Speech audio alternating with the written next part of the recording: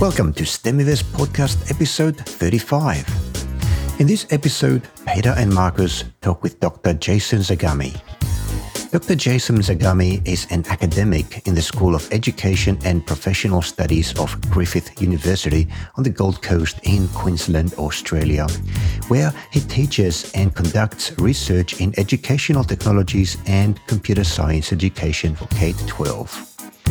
In his work in innovations in educational technologies, Jason focuses on the identification of emerging trends, educational gaming such as VR, AR, and VWs, student co-creation of secondary worlds, and neural cognitive activity measurement.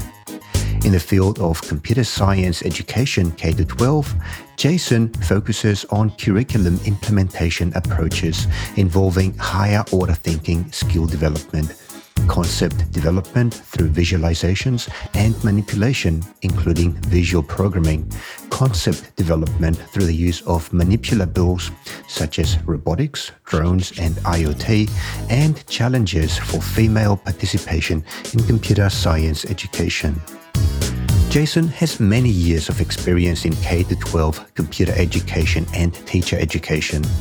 He's been the recipient of the Outstanding National Achievement by a Teacher and the Queensland Computer Educator of the Year awards.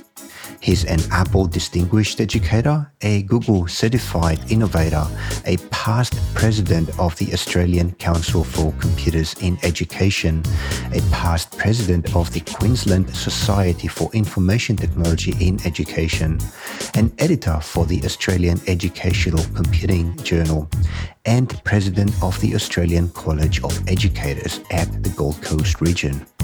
Way to go, Jason. This is Stemiverse podcast episode 35. Stemiverse is a podcast produced by Tech Explorations. Our mission is to help educators become awesome at teaching STEM, be it at home or in the classroom. Whether you are a professional or casual teacher teaching in a classroom, or a parent or caretaker teaching at home, this podcast brings you the knowledge and experiences of practitioners, academics, entrepreneurs, and lifelong learners who are passionate about education and strive every day to help our children prepare for life in a world of radical change and, why not, abundance. This podcast is brought to you by Tech Explorations, a leading provider of educational resources for makers, STEM students, and teachers. For a limited time only, go to texplore.com/Stemiverse and receive Peter's latest ebook, Maker Education Revolution, a book about how making is changing the way that people learn and teach in the 21st century.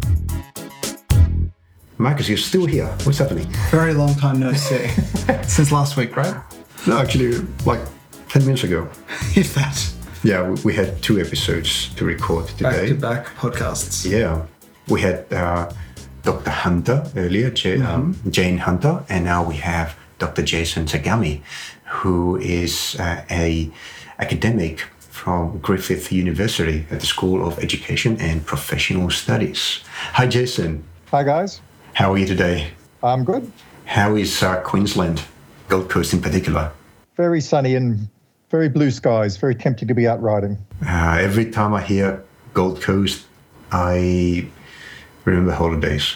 Mm-hmm. Is that how you feel after living in the Gold Coast for a while? It's nice to live somewhere where other people save up to go on holidays. Yes, I know. Why do you live on the Gold Coast? Yeah. I should ask that question. Why do you live on the Gold Coast? What is the attraction? Oh, the beach and the rainforest and it's just a nice lifestyle. There's lots of, a bit like Melbourne, there's lots of food places. There's always something happening, things going on, and people love to come and stay and visit. Yeah, it is a relaxed place. That's the feeling you get. We were just there this year in Tugun for a week and a bit. So on the Gold Coast. Great. Oh, we'll be back on the next holiday. So Jason, would you like to take a few minutes and tell us a bit about you and your background and what brings you to STEM education and the research that you're doing now?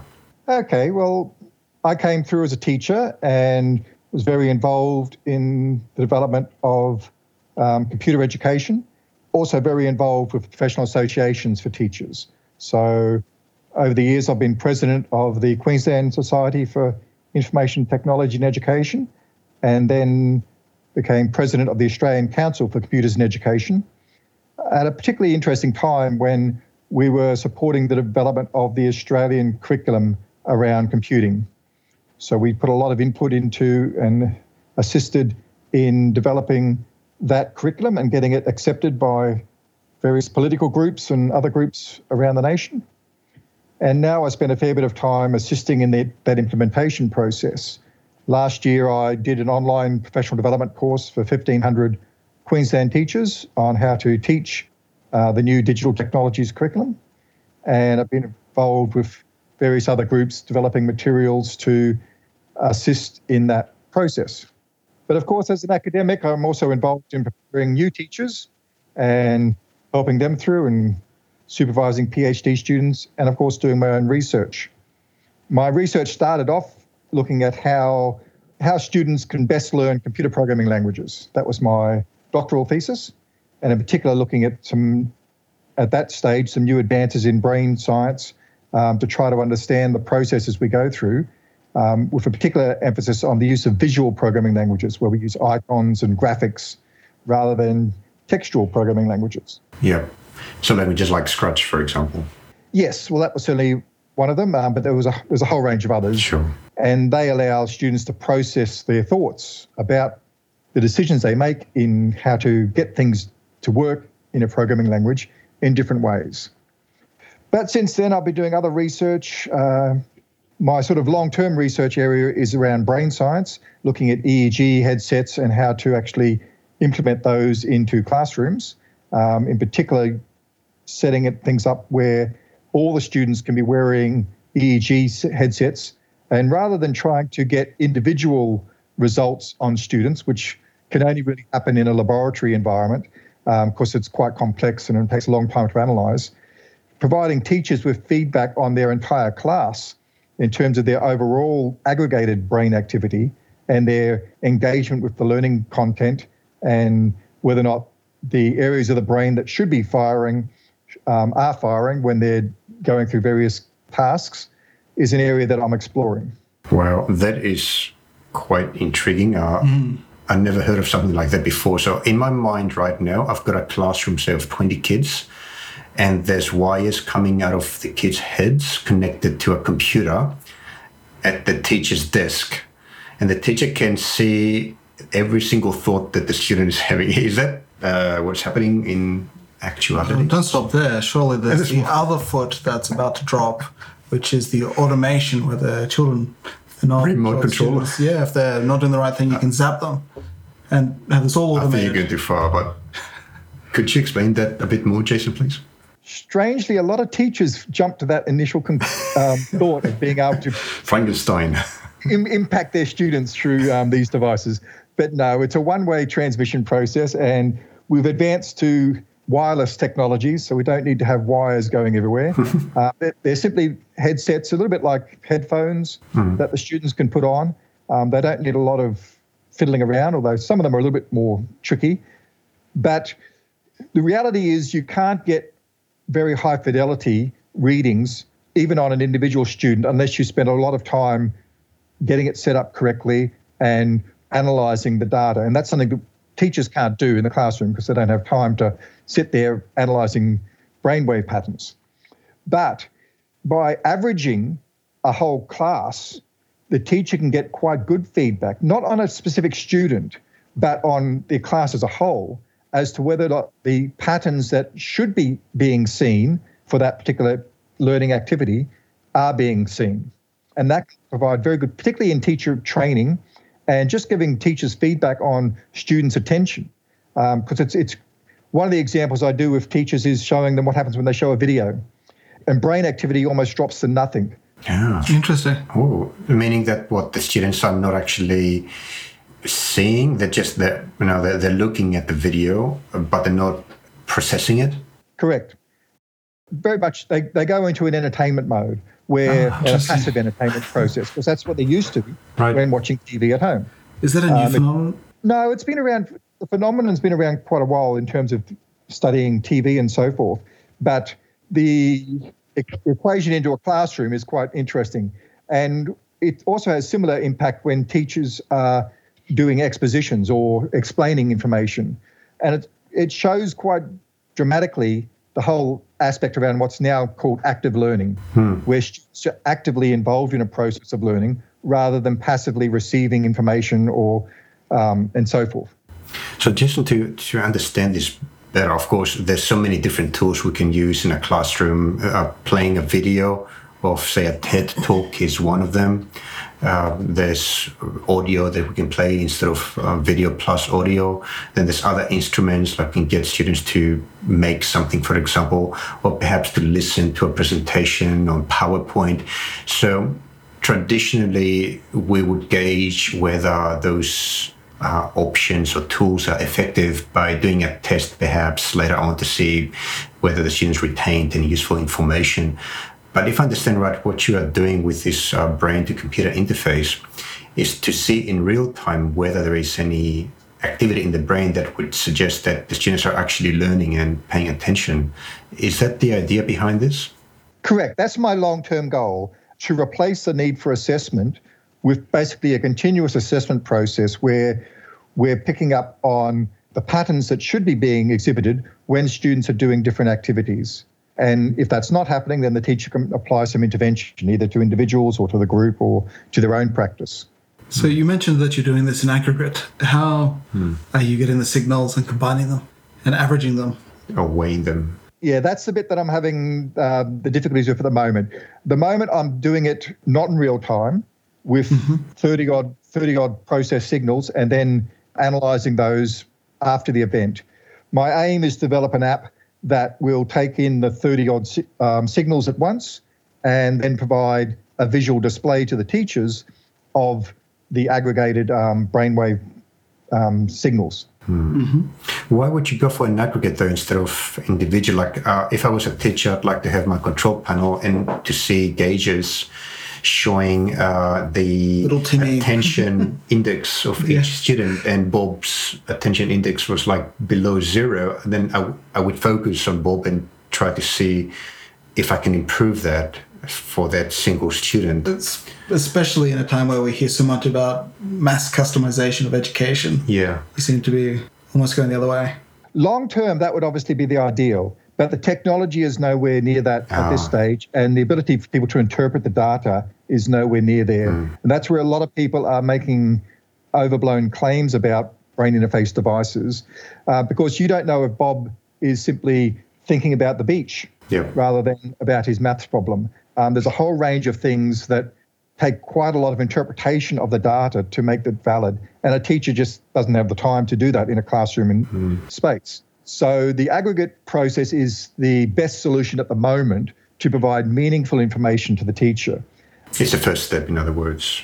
Yes. Getting to like an individualized type of display in real time. So how are you displaying the analytics to the teachers? Well, it goes through to mobile devices. And at the moment, I can set it up with 30 mobile devices showing each of the signals, but that's overwhelming to the teachers and to myself even. So it's now I'm looking at processes to combine that information to make it then meaningful. How many channels do you get per student? Depending upon the devices, the easy ones that I use are 5. They're the ones that just slip on quickly. The more detailed EEG headsets get 12 channels. But for the most purposes of what we need to do with the teachers, the 5 channels is sufficient. Okay. Have you had to consider any of the ethical implications of, I guess, you're sort of bordering on health and, I guess, storage of data and, There are always ethical aspects around any use of technology and research, and we go through all those processes through our ethical clearance processes at universities. We get consent before we hand it all of us. That's really cool. But I think at the moment, the practical application of this technology would be in teacher training, right? Or do you see it actually being a mainstream technology that, say, a public or private school will be able to deploy to its classes? Well, My expertise is obviously around teacher education, so I tend to focus on the teacher education applications. Certainly there are lots of other potential applications, from relaxation and anxiety reduction. There's a whole field that's opening up in that. There's a whole area around marketing and those aspects of trying to work out what students get engaged with when they're using various tools and textbooks and all the rest. They're not my areas of interest, so I'm not particularly focused on those, but there's certainly a wide range of applications for this sort of technology. Is the metric you're looking at engagement, or is there some other metric that you're looking at? Engagement is the easiest one to measure. It's also the one that's most easy to distort by the student if they want to distort it. What my long-term goal is to actually to develop up patterns of expected brainwave signals when certain cognitive activities are being done. So if they're actually going through some analysis tasks, then there should be certain areas of the brain that should light up when that's happening. And then if those things aren't happening, then it flags to the teacher that something needs to be done. Right. That's the fundamental basis. But that's only just one area of my research. It's an area that's a long-term one, that it'll take a number of years before we see any real fruit in that space. Have you actually gone down that route and, I guess, implemented custom classifiers and throwing it into a system yet, or is that still in the future? It's nowhere near to the point where I can say it's even possible at this stage. Yeah. Okay. So, but it's one of the areas that I'm hoping to see is possible. That would be great, I think. Everything's becoming just in time, I suppose, now to have this kind of visibility. I'm just thinking from the point of view of the teacher, getting feedback, live feedback from I had this problem as a teacher myself. Is anybody listening? And nobody would put up the hand. Now I don't have to ask at all with this kind of technology. So like instant feedback. Like a political speech or what do you call it, debate. You'll have the worm in real time. Yeah. There's a range of new technologies that are emerging into education similar to this. Galvanic skin response was trialled by the Gates Foundation where all the students wore wristbands that could take that sensor data and provide it to teachers. But it's all around being able to actually take lots of data and then use it in an effective way to inform the teaching and learning process. But that then also brings us into the whole area of automation of teaching, where we can use robots and AI systems to conduct a lot of the teaching processes. Yeah. Have you seen any successful automation of teaching already? Yes, and that's the area I'm exploring this year. I've got a robot that I'm going to have teach some of my classes. But the easy bit is to have it actually present PowerPoint presentations. That's a no-brainer. The more complex part is where it can actually recognize the students and have a specific process built in to taking in other data from what the students are doing on their learning management systems and assessment tasks, and providing specifically directed questions to those students. And in my case, we're talking about 100 plus students, which is quite a daunting thing to try to cope with as a lecturer. But an automated system where it knows each student and their strengths and weaknesses and interests, and being able to direct specific questions to those different students can take things beyond what I'm able to do as a human being. So that's the area that I'm exploring. Are you going to prototype this, or is it just conceptual at this stage? No, I'm doing that this year. I'm just about finished programming of it. I've got to ask, what did you use for programming it? It's a Neo robot. But what the complex aspects I'm having at the moment is interfacing with some data collection processes through their learning management systems. Mm-hmm. So the students do quizzes, and they may even be in lecture polling and so forth, and having that fed directly in a real-time way into the robot. The moment I've got to program it in afterwards, and it's not real time. So I'm just working on ways to speed up that process. So that's a software bot, like physical robot. Is it physical robot, like that can actually move, like it's got atoms in it, or a bot, chatbot? It's a 1 meter tall robot. Ah, right, okay. But I'm also using chatbots and other AI systems to collect data from the students and build into a profile of each of them to have that interaction. But the physical robot does the lecture presentation and the interactions with the students during the lecture time. I sit in the lecture theatre with the students and interact with the robot. So I would imagine there's quite a lot of aspects to this project, from the, I guess, building up the profile of the students based on the information to the actual presentation, and then I guess, the engagement with the students, how do you build up that profile, or how will you do that? What are you programming it in? And just to add to that question, what is the minimal capability that the robot will have or should have in order to make it a viable replacement for somebody like you?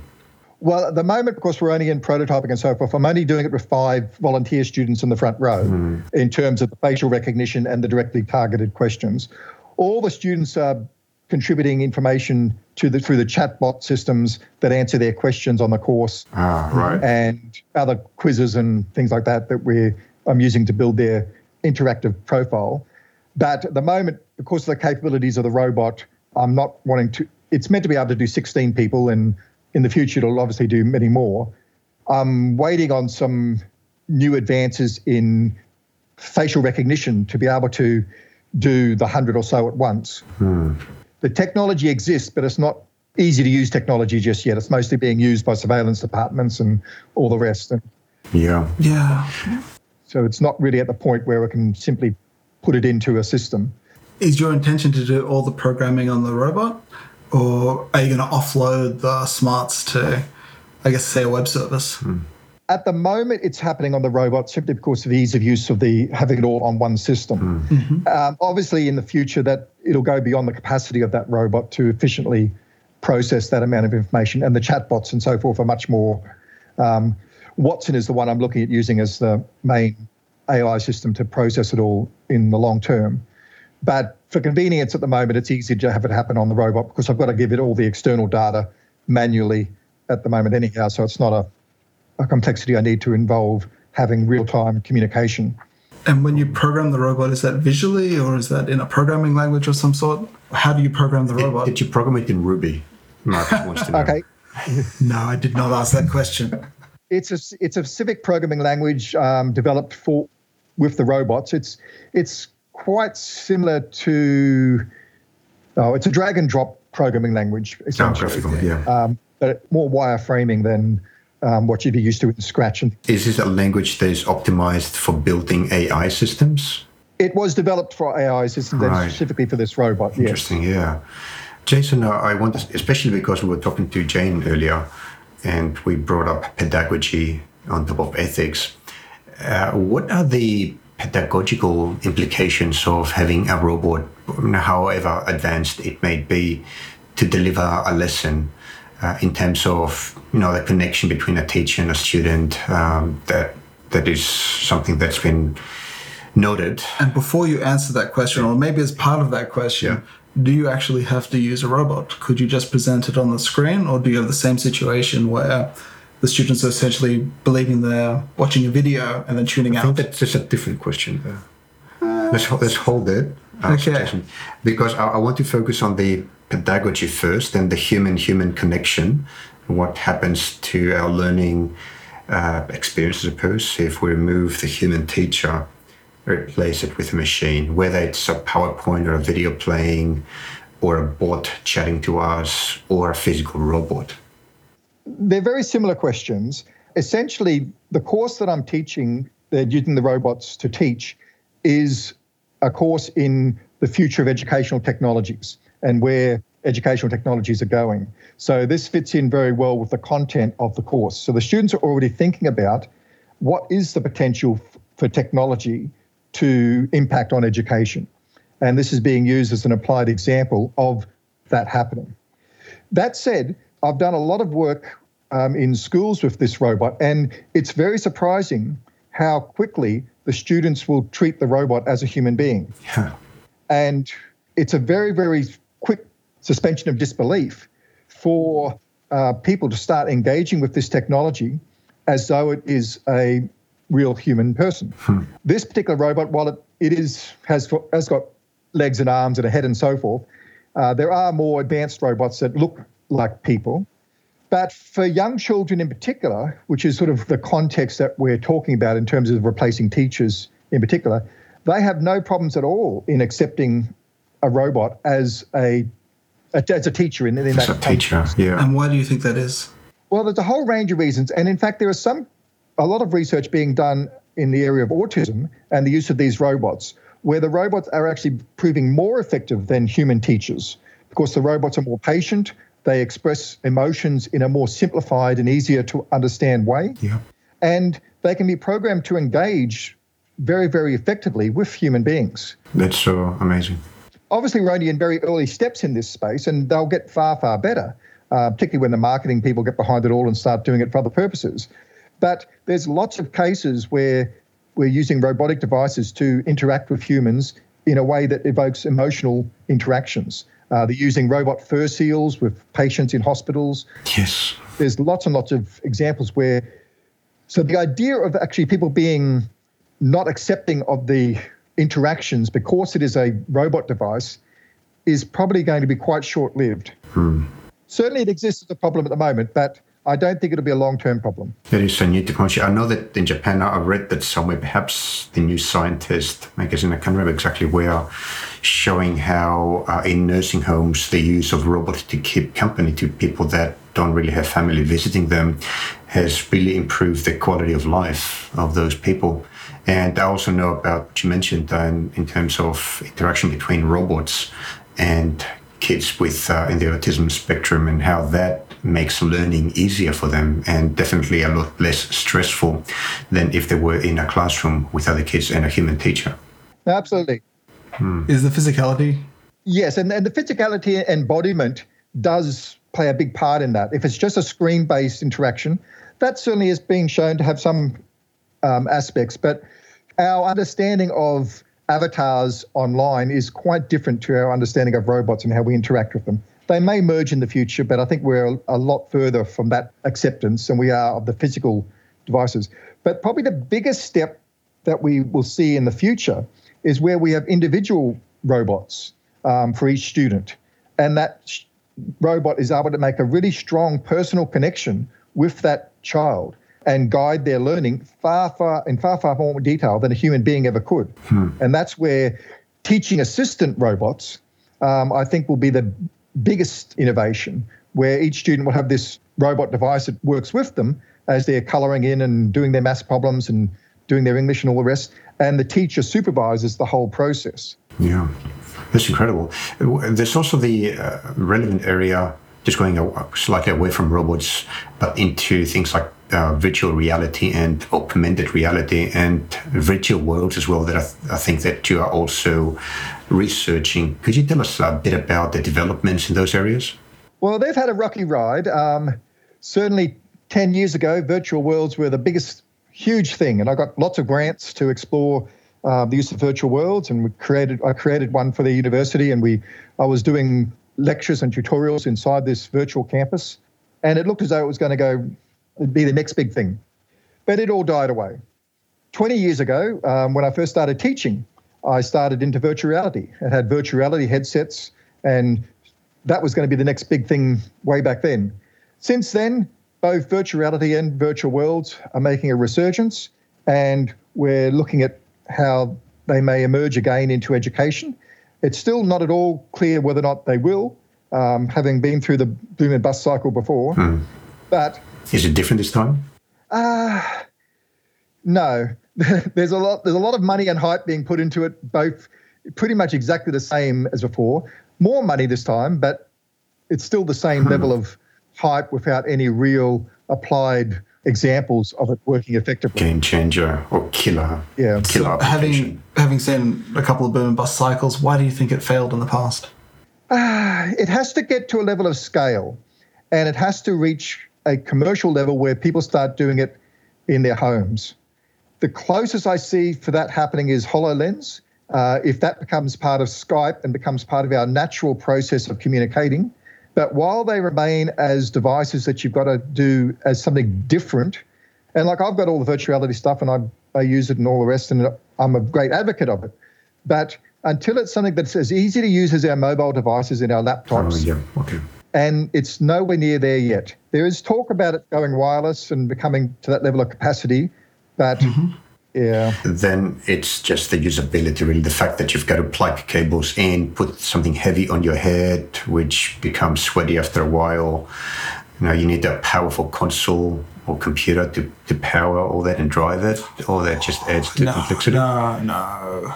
No. It's more that you have to be a hobbyist in technology to engage with. And for those of us that are hobbyists in technology, it's fantastic. But for 90% of the world, they don't want to have to fiddle around with the latest computer and all these wires and devices and so forth to engage with that space. And for most teachers, they don't want to engage with that sort of technology if it's that level of complexity. For some of us who love that complexity, it's fantastic. But for the majority, it's just not worth the effort. What about augmented reality with a device that you just put on as glasses like Google Glass, which seems to be very unintrusive to me and simple to use? Could there be something there? Absolutely, and it will continue to develop. Well, it is continuing to develop. A whole range of those devices are coming out.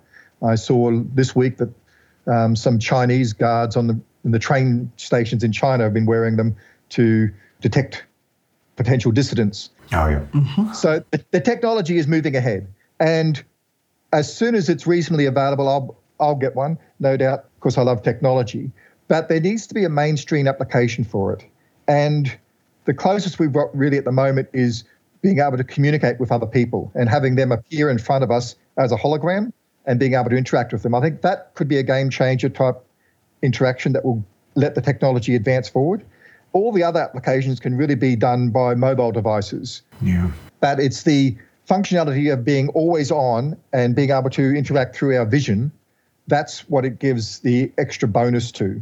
And we need to have applications that take advantage of that rather than just our location awareness, which we can do through our mobile devices. Does education really need all this new technology? I remember when I was growing up, we had a blackboard. I learned just fine, I think. Do we really need augmented reality to learn how to count, perhaps, or how to write and read? Education is about preparing students for the world. And if the world is immersed in technology, it would be poor education if we didn't prepare them for that world. So I don't live in a blackboard world anymore, right? That's a problem. Or that's a difference, not a problem. That's a difference for my kids. Well, the blackboard is a technology. Yeah. And it serves its purpose. I'm looking at your door here, Peter. Peter has a blackboard. I still have a blackboard. There are times when the use of a blackboard is an appropriate technology. Yeah. But there are a whole range of other technologies that are also appropriate at different times and for different learning outcomes. And a good teacher has a suite of technologies that they can utilize for different circumstances. Sitting around and reading a book is appropriate at certain times. But there's other times when it's appropriate to use virtual reality or videos or other technologies. So the message is that education must keep up with the way that the society in general changes, which does involve a lot of new technology. And there are the known improvements of, say, efficiencies, productivities in the industry. And through these technologies, what we hope to achieve is better learning outcomes, right, for students, which is the equivalent of efficiency and productivity in the industry. Would that be a fair conclusion? It is around the process of education, but we also need to consider the content of education. For example, science education at the moment is very woefully out of step with what real-world science now is. 95% of real-world science now involves the use of computers, but that's not the way we teach science or mathematics or most of our. So the longer we keep to older ways of doing things, the more out of touch and irrelevant some of our teaching becomes. So the digital technologies curriculum, for example, was a process to try to reverse that, because we've now moved industry away from manufacturing to high technology and service industries, predominantly involving the use of information technology. We now need to prepare our students to be able to engage with those industries from a very early age. And we haven't been doing that for a while because we put too much of a focus on ICT and not enough on computer science and the computer industry processes. Yeah. I'm also looking at your work in the context of computer science education, and in particular, the development of manipulatives or learning through manipulatives like robotics, drones, and the Internet of Things. How does that come into your work in the context of what we have spoken about already, and also maybe in a more practical way?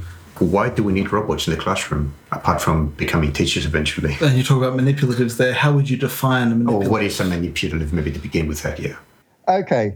The way I define a manipulative is it's a device that students can make changes to that assist them in their learning of concepts.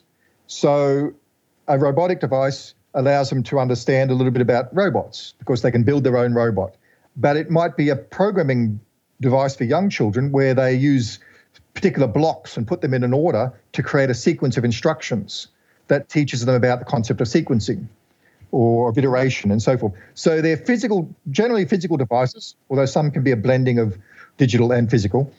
But they involve a process whereby students actively do things to the devices.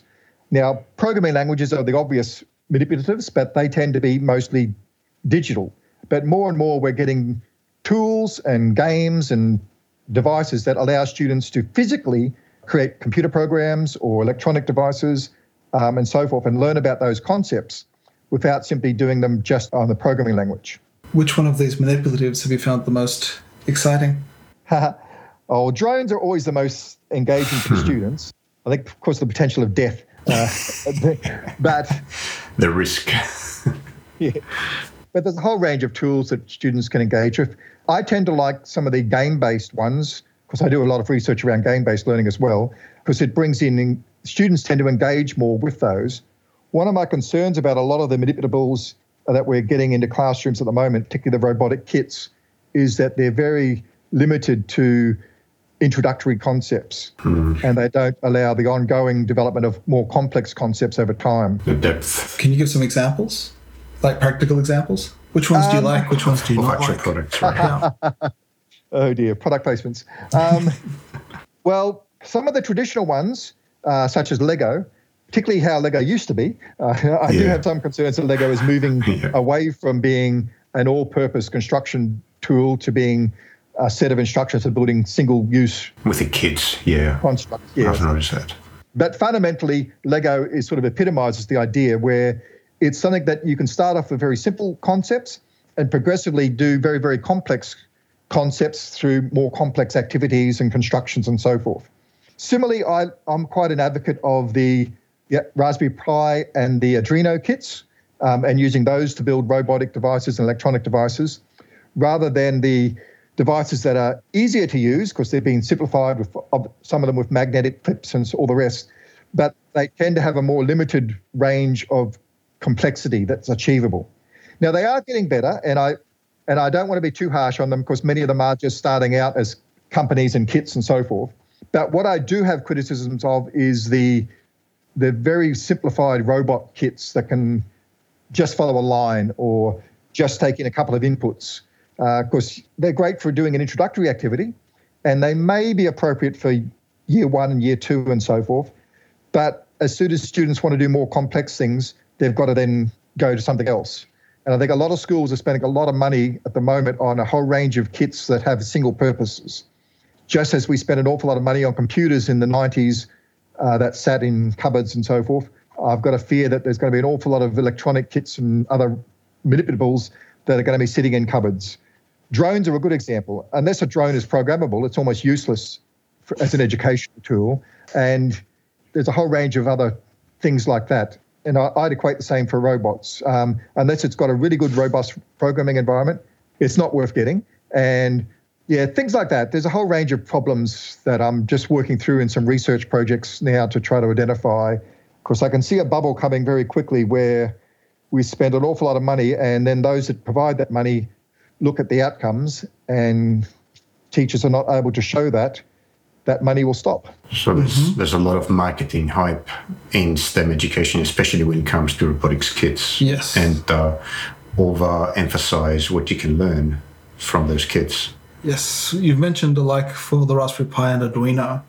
They seem to be, I guess, have a much higher barrier to entry. They are. Versus the little bits and the Legos of this world. How do you overcome that? That's a level of teacher education.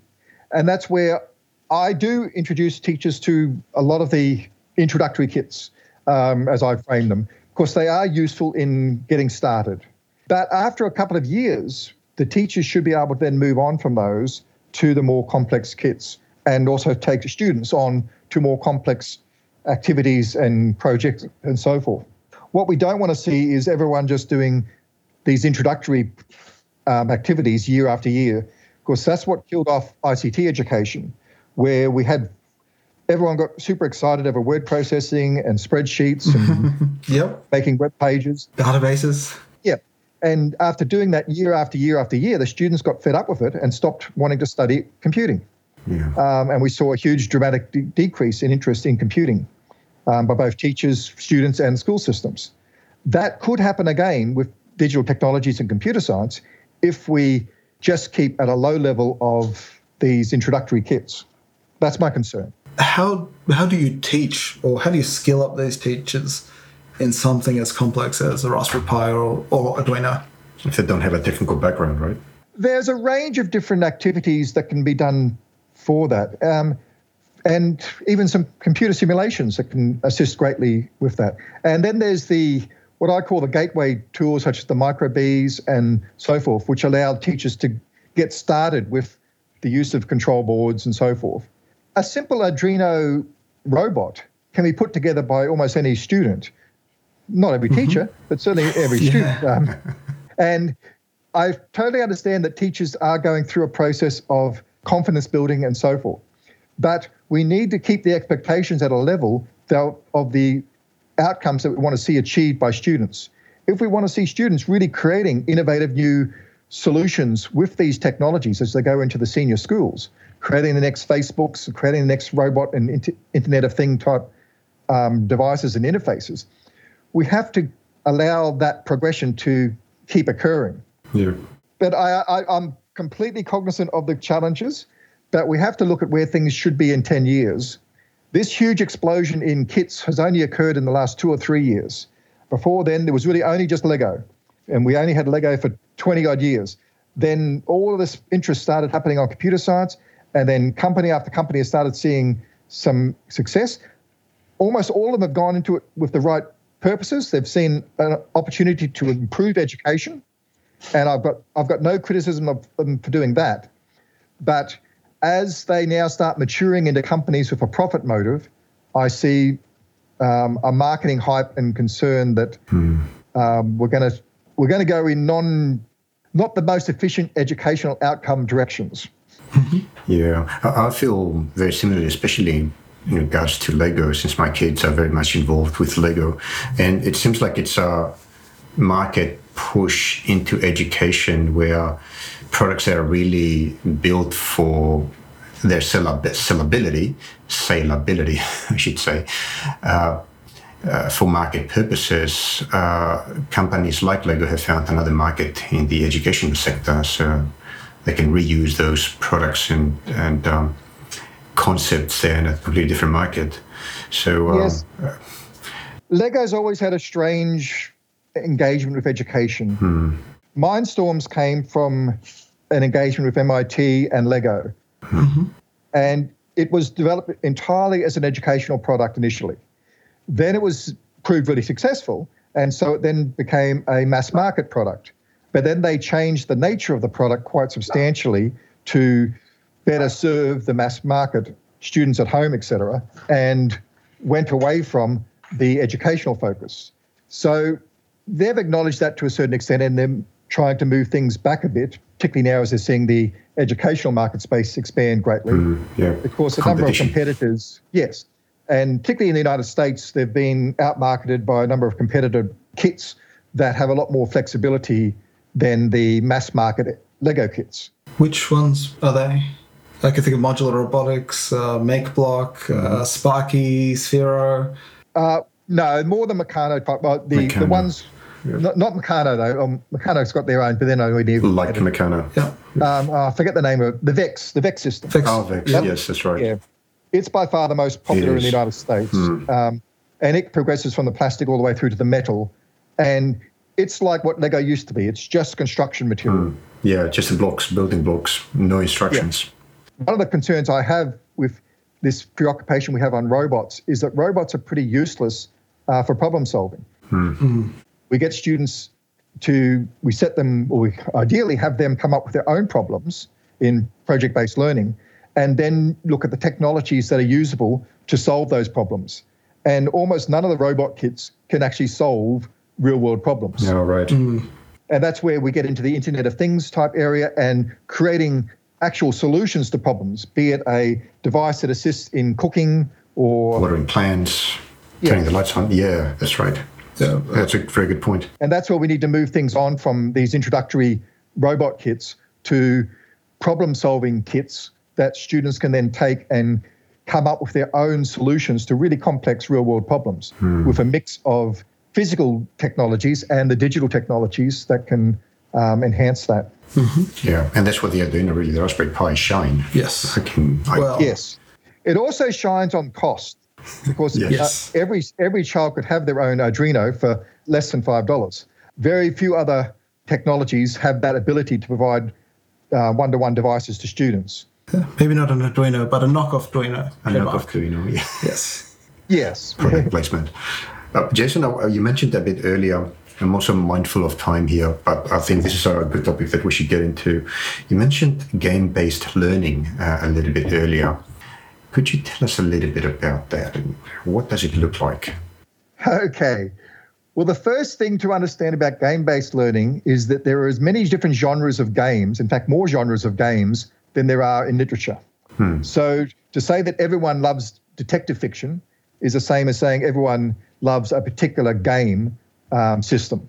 So we've just finished a big 4-year study into games and their uses in the classroom. And there's a whole range of different affordances that games can provide. Again, it comes down to what the learning outcomes are and how the games can be used to address those. Now, in my particular field, the use of games to support programming is an easy one. We've been doing it for 20-odd years, having students create computer games. Of course, it's something that engages with them in their recreation time and also helps engage them with the development of computer science. Like Minecraft, for example. Minecraft is actually probably one of the clunkier ones for that. It's certainly useful in the early years. And yes, you can do some programming in Minecraft with Redstone and so forth, but actually getting into computer languages that are designed for writing computer games. Right. So thinking Unity. Well, they're the more complex ones, and they're challenging, but there's a couple of dozen very popular computer languages that are designed to assist students in writing computer programming and converting their computer programs into computer games. Alice is a very popular one. Yep. Scratch is probably one of the very popular ones as well. Scratch. Yeah. But there's lots and lots of them. But that's just one learning area. We're seeing a lot of success with the use of computer games in the teaching of literature and taking the genre of a computer game narrative as a literature art form and having students study that as they would a book or a movie or a poem. And students, because they're very engaged with computer games, will, and particularly reluctant readers, many boys, will engage in great depth with understanding the narrative of computer games. So these are computer games with context, with people that have certain backgrounds, with a storyline, which in a way simulates or emulates literature. Is it Pac-Man or? Yes, that's certainly one aspect. But again, there are dozens and dozens of different types of computer games. There's also mathematical-based computer games. There's physics simulation computer games. Having a truck simulator and understanding the physics of driving a vehicle or so forth. My kids play a space simulator where they construct their own solar system. Yeah, it's called Universe. Okay, yeah. Sandbox, Universe Sandbox. Yeah, it's on the computer. Yeah. Yep. So that would be useful in teaching about science. Mm-hmm. So the idea is that treating computer games as simply a whole range of technologies that can be applied to different learning areas to meet different learning outcomes as are required. Now, there are more traditional things that people think about of computer games, such as the typing tutors and the maths tutors, and they're good for repetitive practice. But we need to understand that there's lots and lots of different applications of computer games, as there are with ICT, and not just thinking of them as one particular type. That's probably the biggest aspect that would be clear. My own particular area of research into computer games goes off into a rather esoteric area called secondary world development, where students build a fantasy world in their engagement with computer games and often will take that outside of computer games into their own artwork and their own writing and so forth. And they turn those characters into and use them in other contexts, particularly if they get very involved in the fandom related to the games. But that's another story. Well, yeah, that's another big one. What can we do to get more girls into computer science and actually STEM in general, not just computer science? That seems to be still a problem after that many years. You're covering all my areas. Okay. Very methodical here. Well, we've just released the report last year or the year before, Girls and Computing. Yep. And it was rather critical of our current practices in trying to get girls into computing, fundamentally because we've failed so badly. And the trend has been continuing down since the 90s when... Really? So the ratios decrease? Yes. Wow. Female participation in computing has been going down by about 10% a year. In Queensland, we weren't too bad in our senior computing. We were still at about 30%. In Victoria and New South Wales, it was down to about 5% in schools. Yeah. It bumps up a bit again in universities, but still very poor. We've started seeing some changes, and a lot of the research we looked at was comparing the efforts that were done to get girls into mathematics and science education, which have been successful in the main. We're still down a bit from what boys are doing, but in many areas, girls are now surpassing boys in maths and science education. Interesting. And many of the same problems had to be addressed in order to see that turnaround. But if you look at the trends, maths and science is going up, engineering and computing is still going down. So we looked at very closely at what was the potential differences. And there was only one difference that we could identify, and that was that maths and science are taught in schools, where computer science and engineering are not. And they are normalized as part of the curriculum. So all of the efforts that are put in, or a large majority of the efforts that are put into getting girls into computing are done by out-of-school activities, by doing special activities that gives girls a special opportunity to do something in computing. The problem is that the decline happens at adolescence. Up until then, girls are holding their ground with boys. They show just as much interest in computing. But at that particular time, and what we theorize is that is a particular time when girls want to be accepted as part of their peer group. Oh, right. So taking them outside of that peer group and making them doing something special and different to their peer group is not something that actually is particularly productive. So is it not cool? Is that the long and short of it? In other words.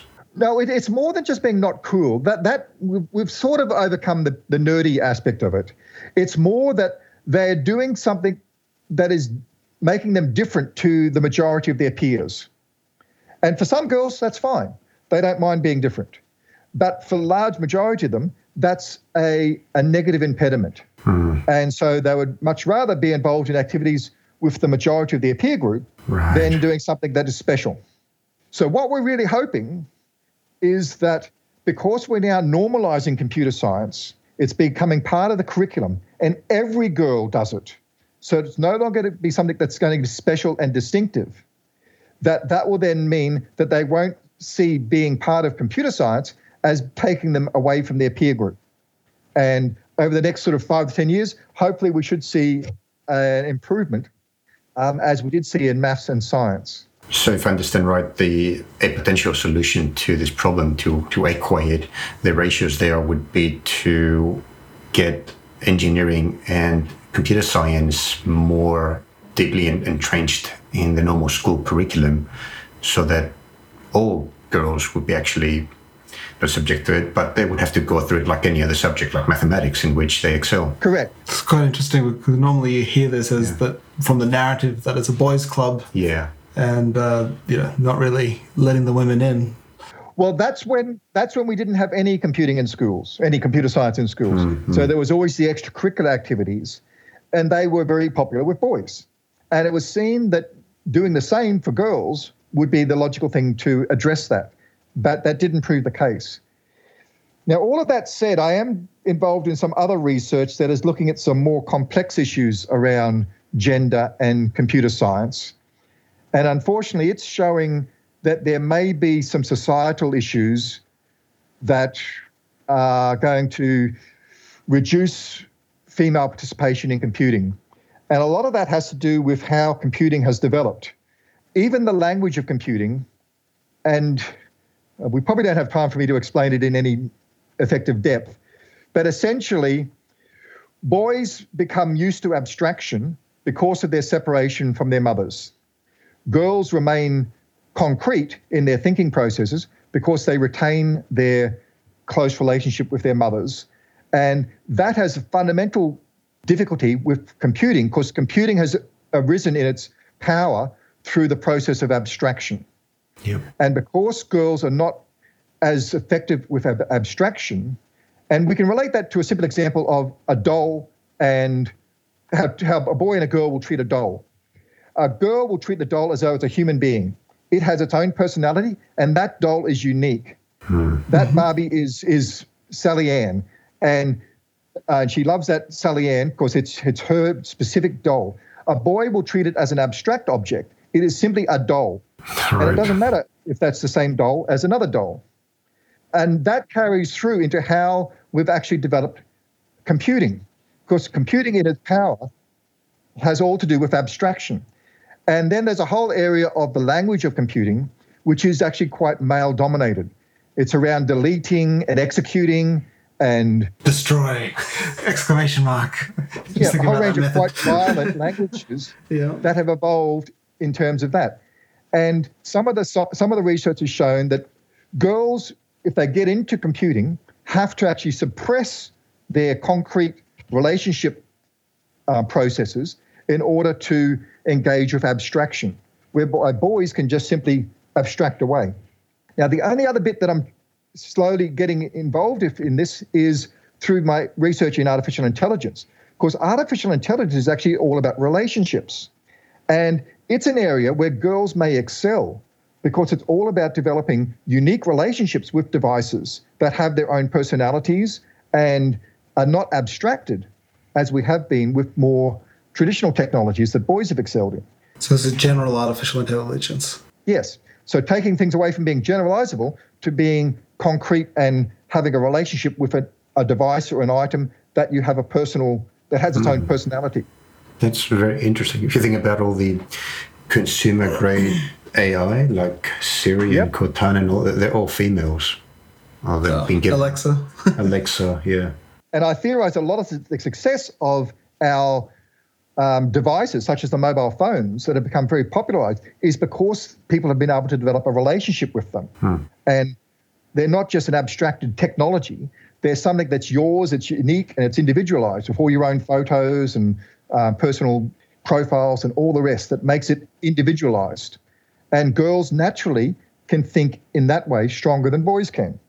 Now, it's controversial because anything to do with biology and gender is a hot issue, but it does seem to be flowing through in terms of some aspects. A lot of research needs to be done to verify any of that because it hasn't been, but that's an area that I'm also exploring. Yeah, it is controversial, but yeah, in a previous conversation with Dr. Hunter, she brought up the same issues as well. So it is something that needs to be looked at over the next few years, and as like in the context of education, artificial intelligence is coming in. The things we talked about earlier in regards to virtual reality, augmented reality, and so on.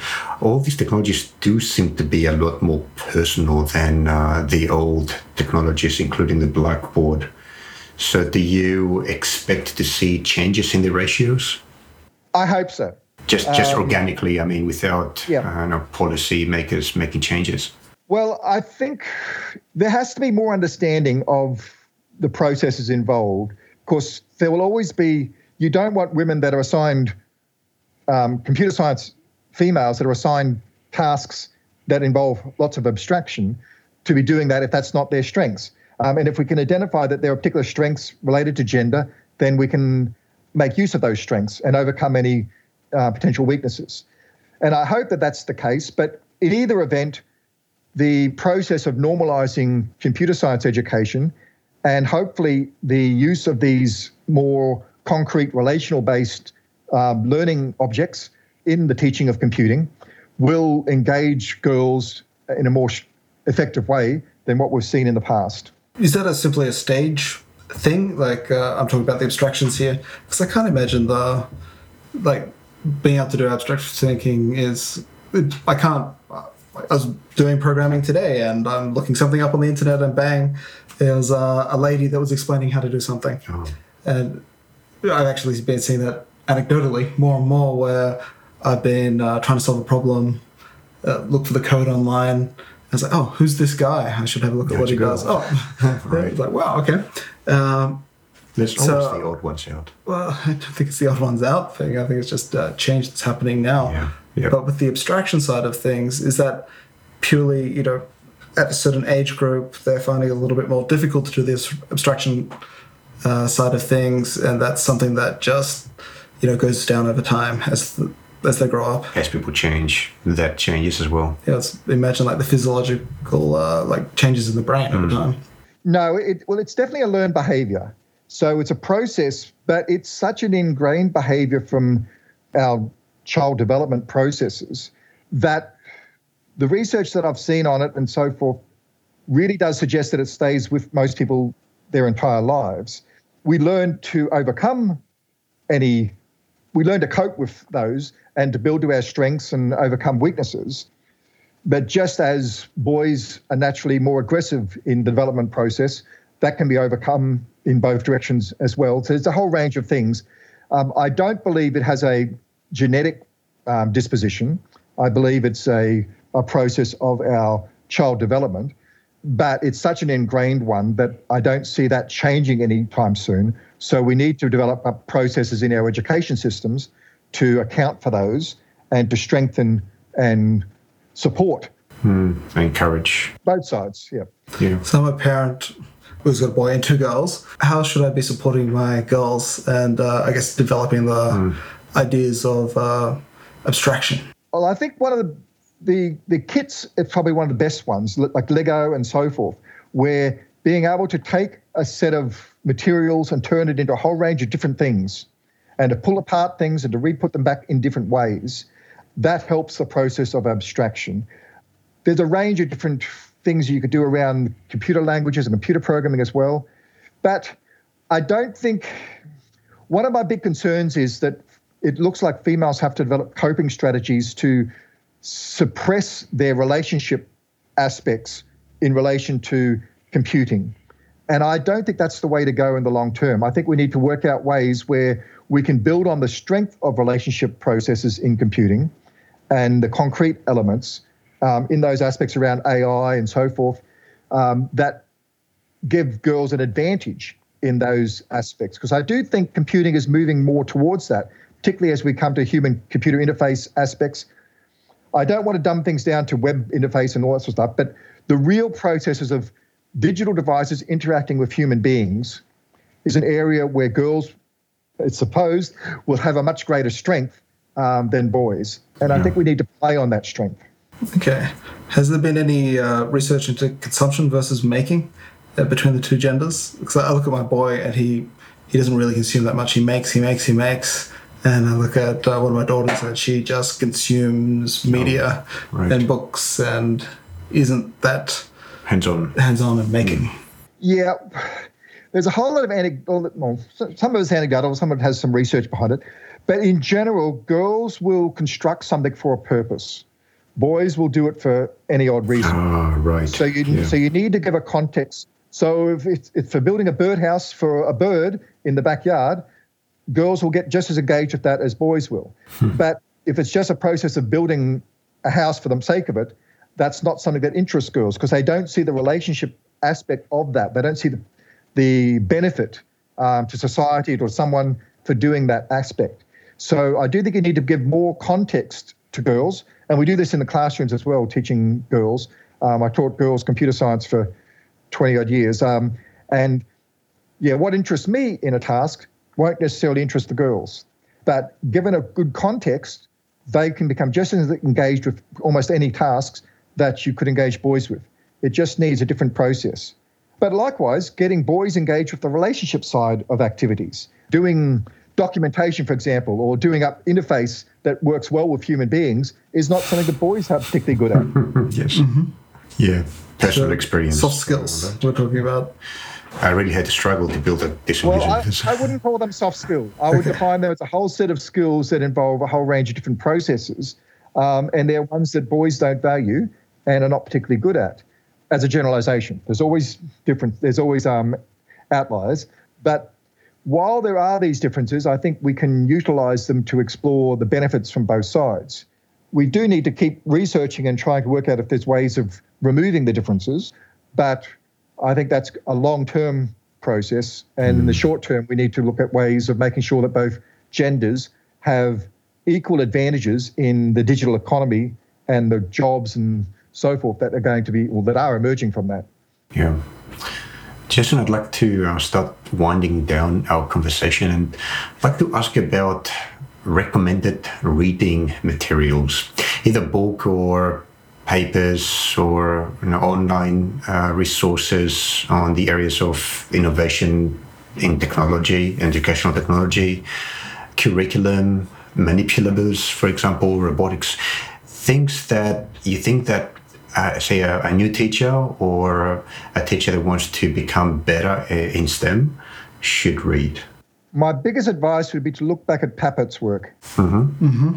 It was done in the 50s and 60s, but it's still far more relevant than almost anything else that exists. And we're probably returning to where they were in the very early decade of computing at the moment, where we've been off on a tangent looking at ICTs and consuming technology, and we're just starting to re-emerge to where we were 40-odd years ago. So go back to the basics. Yes, but they're not just basics, they're actually the way forward. Yeah. In terms of understanding how students can learn about and with technology. And it's not just with in terms of it being using the technology, it's actually being partners in the learning process where the technology is learning and we're learning with it and understanding that and being able to take advantage of that, because that's where the advantage is going to be in the next couple of decades.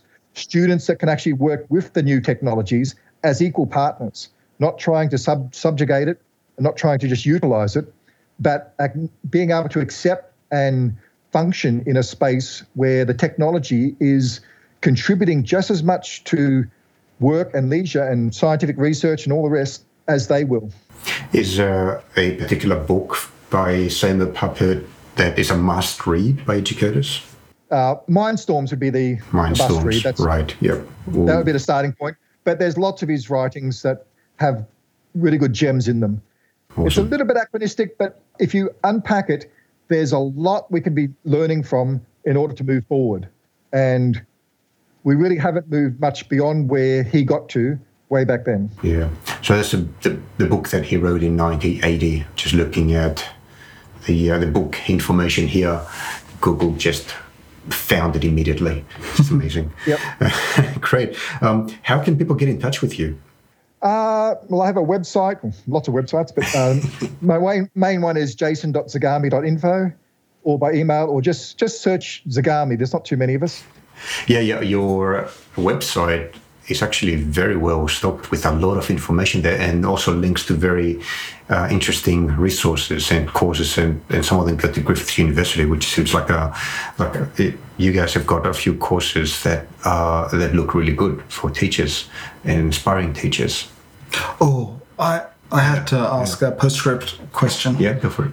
You mentioned that you're teaching teachers essentially via MOOC on digital technologies and how to implement the new curriculum. Were you teaching them hardware via that? Yes, it was a requirement. Well, it was a Queensland government-funded initiative, and yes, they all had to have a robot. They all got an Edison robot, a BBC microbit card, yep. And something else. But yes, no, I did have them all get some hardware as part of that, and that was part of the funding for that project. Okay, I was wondering how you would troubleshoot all of that. What was the failure rate on the Edisons, by the way? Far too high. Okay.